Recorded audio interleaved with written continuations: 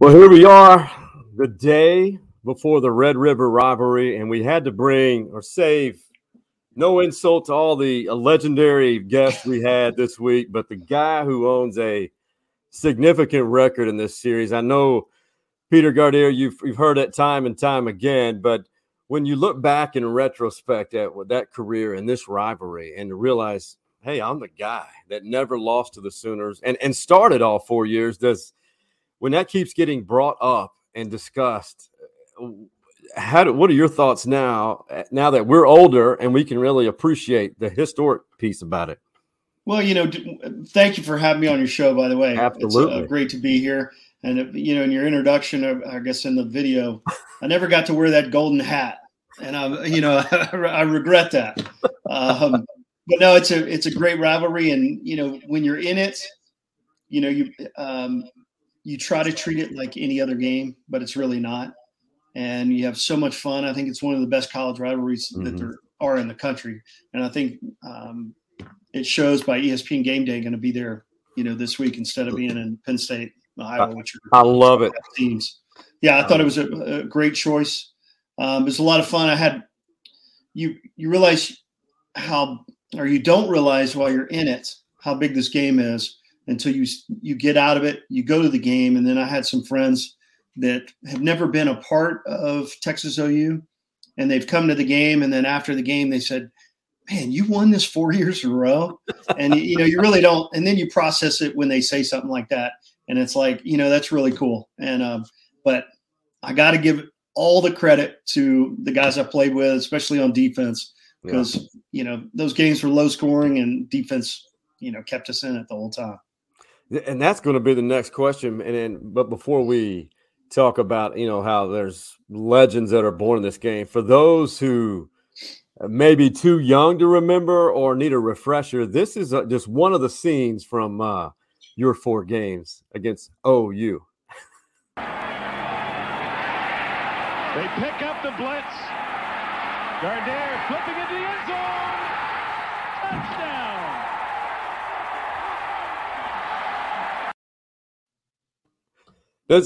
What does that do? I mean, you remember that evading the rush, the block. I got goosebumps. That was my senior year. I remember Jason Burleson. He came in as a quarterback when I was a freshman.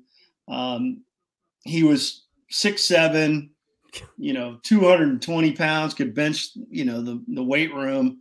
Ended up not being a quarterback and going to tight end. So I'm glad I, could get him the ball, and it was a great catch. It was a shoestring catch. Luckily, it was wobbly, like most of my balls were back then, so it was a little easier to catch. At least that's what I've been told. So, no, it was a lot of fun. Jason, I had a great relationship, just being quarterbacks coming in, and he was a great player. Speaking of guys you played with, it just so happens one of our 2 sponsors, that being Cosmic Coffee and Beer Garden, Jim Saxton State Farm Insurance Agency. I forgot to tell Jimmy that, you were coming on, but I'm going to have to send him this clip. He has always talked about those games, and, you guys are in that transition period, Coach McWilliams, Coach Makovic, running off 4 straight. And, I always love hearing these stories, whether it be from the older generation talking about it or the younger people asking what it was and what's the one constant, because the one constant I see are, there's always somebody that steps up in this game that becomes that Red River rivalry legend. I agree. It's one of those games where, somebody, like you said, always comes up to the forefront.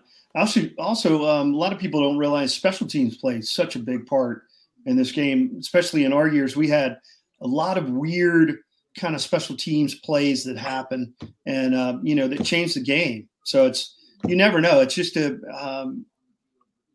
it's the type of game that just brings that out in a lot of players. You're talking about the low scoring, this is really ages both of us. The last is it the gray hair doesn't show you? No, that's your chosen color. That's your yeah. Luckily, it's only top. You can see the belly. And Mom said I've gained a lot of character through the years. So is that what we're calling it nowadays? I have character that's myself. what I'm calling it. Sticking to it. A lot of character. The last game that I actually attended as a fan was that 10-7 game. Bubba Jacks scooped it up. I mean, that is about as low scoring as a game that you could find, even because I could still call the modern era the 1990 on, when the passing game really evolved. That's right. Well, I mean, if I was sitting watching that game, especially, with today's kids that, it's all instant gratification, I would be bored out of my mind. It's like watching soccer. So, I'd be like, oh, what is going on? But that was, it was a, push-pull game. It was a great game. But like I said, defense always played well in those games for me. Well, everyone talks about the tunnel. Everyone who played in the game has they're all similar, but they're not. What do you remember about that? Because listen, I have a good memory, but I'm starting to have memory lapses. I don't know what that's from. Are you experiencing that too? Oh, of course. I got hit in the head a lot more than you did, but I have an excuse. I think now the two teams, the formal entrants, go down separately. They do.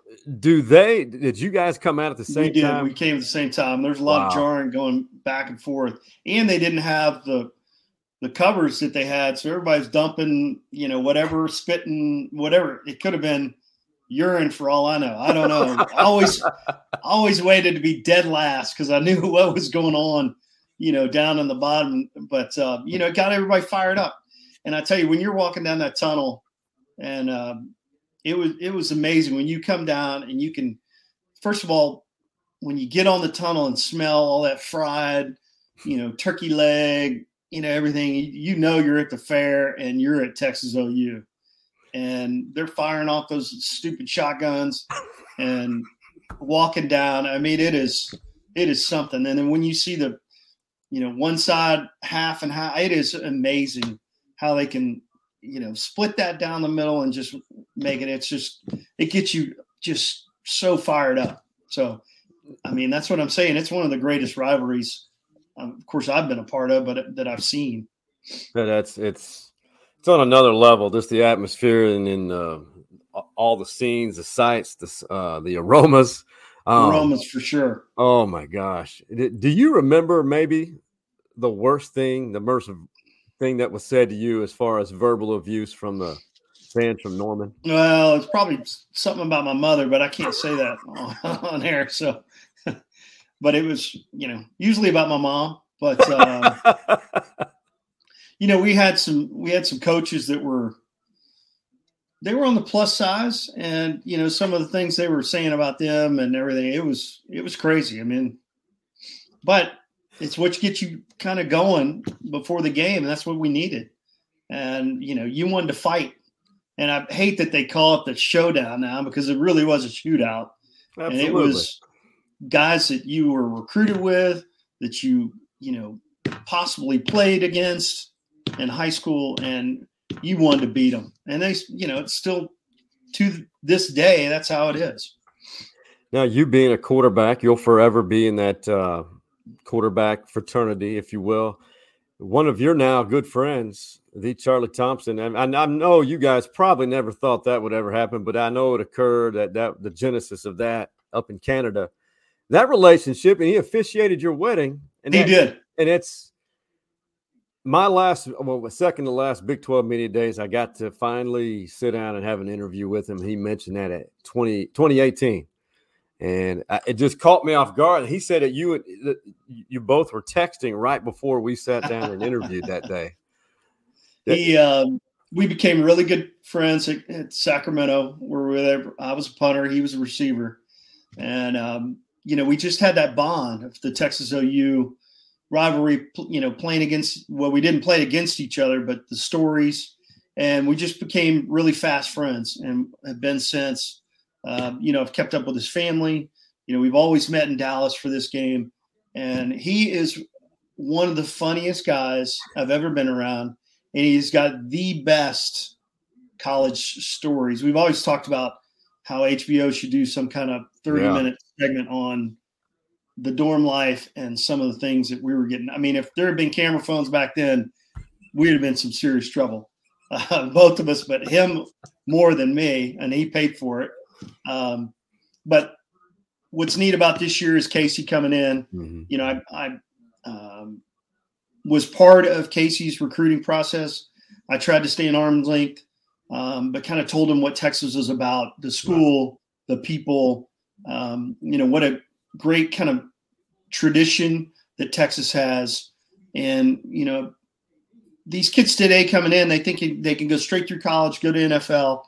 And I said, wait, you need to think about school first, because there's no telling what will happen if you get injured, everything. So be somewhere you want to be, and you build. And you always hear this cliche of, you know, it's not what you know, it's who you know. Mm-hmm. And you meet so many people at Texas, and it's a great network and a great somewhat fraternity, sorority type that you can meet so many people. And that's what I kind of told him. And, you know, I was very fortunate and happy that he came to Texas. I know that Charles took a lot of heat for it back home, but, you know, I'm glad to see him, you know, starting his first game and getting to play.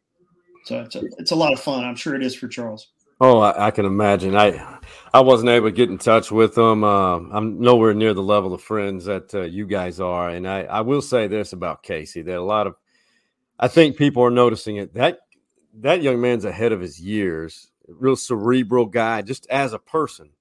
I just think he's like a physician. He's just diagnosing everything before he speaks, you know, all his actions. I literally think studying is fun to him as far as the game and film and stuff like that. He's come over for dinner for a couple of times, and he's a student of the game. And his dad and both of them watch the film together. They talk about it.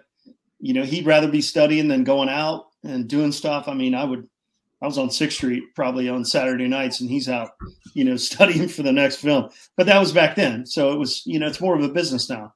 And, you know, he's mature beyond his years, very calm and composed. I know probably Sark in the beginning was like, this guy in practice, he just, you know, kind of nonchalant. Some guys aren't. I told, you know, somebody, I was like, you know, James Brown was a terrible practice player. Yeah. But you get him in the game and he just performs. And I think that's how Casey is. He's just a student of the game and loves to prepare. And so I think Sark appreciates that. And I really think, and it's not me being biased toward Texas, and it's not me being just because I would like to see Casey succeed in this game, but I think he may be that one guy that in this type of atmosphere, it just triggers him, and he really not only matches Rattler, but will just have I'm not going to say legendary because that term is tossed around too much, but I think he may have his career game, you know. And Alamo Bowl was a great performance, but there's a good opportunity. This may be it for him, don't you think? I hope so. You know, he's got a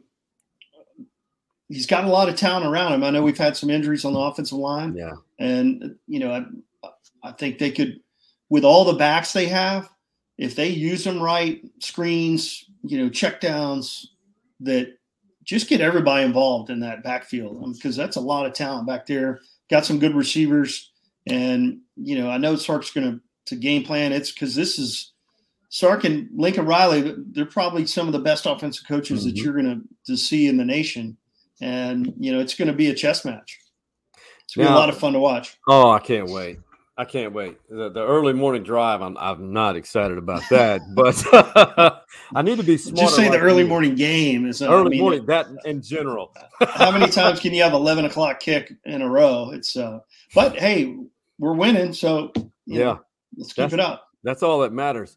Absolutely. Hey, lastly, as we wrap up this cool, fun segment with the Peter Gardere, what's your intuitive gut feel of what's going to happen? And can you believe it's 117th Red River rivalry? I cannot. And I hope they keep it at the Cotton Bowl. I know, you know, talked to a lot of people that aren't from Texas and they're like, the place is a dump, but they don't understand what that is about. And 117 years, that's a long time. And, the State Fair, not having all the luxuries of the boxes and everything else, it's how football was and should be. And I think it's a great, but I predict I got Texas by 10. I think, Oklahoma's had their problems, and I think they could continue. I think this rather hadn't performed under pressure, especially with the bigger games. Maybe it's the Heisman hype, but that's what I think. And I think it's I think it's to be a real close game, but I think Texas can pull away. I like that. And I'm going to have to admit it to you. You're the first person I'm going to admit this to. This is the third time this week that I've changed my prediction. I'm about to tell you. I'm going with Texas 34-20. I like it. 34-20. I like it. I think it's going to be a fun game regardless. So, 100%. And, this whole story with Charles Thompson and his son, starting against OU. And it's, I will say to the viewers, if you've never seen Charles Thompson on video, just Google it and you will be like, man, he could run. Couldn't throw. And that I'll tell him that straight to his face. You can't throw, but you can run. Maybe the best wishbone quarterback I've in the modern. We call our lives modern, yes, but because not too many people run the bone anymore. But that was. Did you run that in high school? By the way, I didn't. I started. The Houston Gamblers were in. Obviously being in Houston. And we started running the run and shoot kind of a form of it. So it was more of a pass than it was option. But I ran some option. We had smaller linemen. If you run the option, you can do it with smaller linemen. And the run and shoot is that as well. So, God, our high school days. It's a long time ago. Run the wing tee until our senior year. I was just like, we don't have the guys, It'll come back, I'm sure. Yeah. In some form. I mean, look, the NFL are running – some option stuff. So it's always good in your repertoire. It is. I remember when that strike year in the, was it 90s? Oh, gosh. San Francisco 49ers ran the wishbone. Forgot about that. Oh, my God. That was a tribute to all of us from our generation for sure. Well, Pete, I appreciate it, man. And it's an honor, man, to talk about this football, Red River rivalry, anything related to Texas football with you. And we'll have to catch up when you're back in Austin here in a week or two. You got it. Well, thanks for having me. I'm glad you're doing well, and it's good to see you. Hey, it's always a pleasure, man. And we will be in touch. And for the other Man Cave boys who were not able to make this episode, for Big Mike, Coach Mo, and Hardball Harge, we out.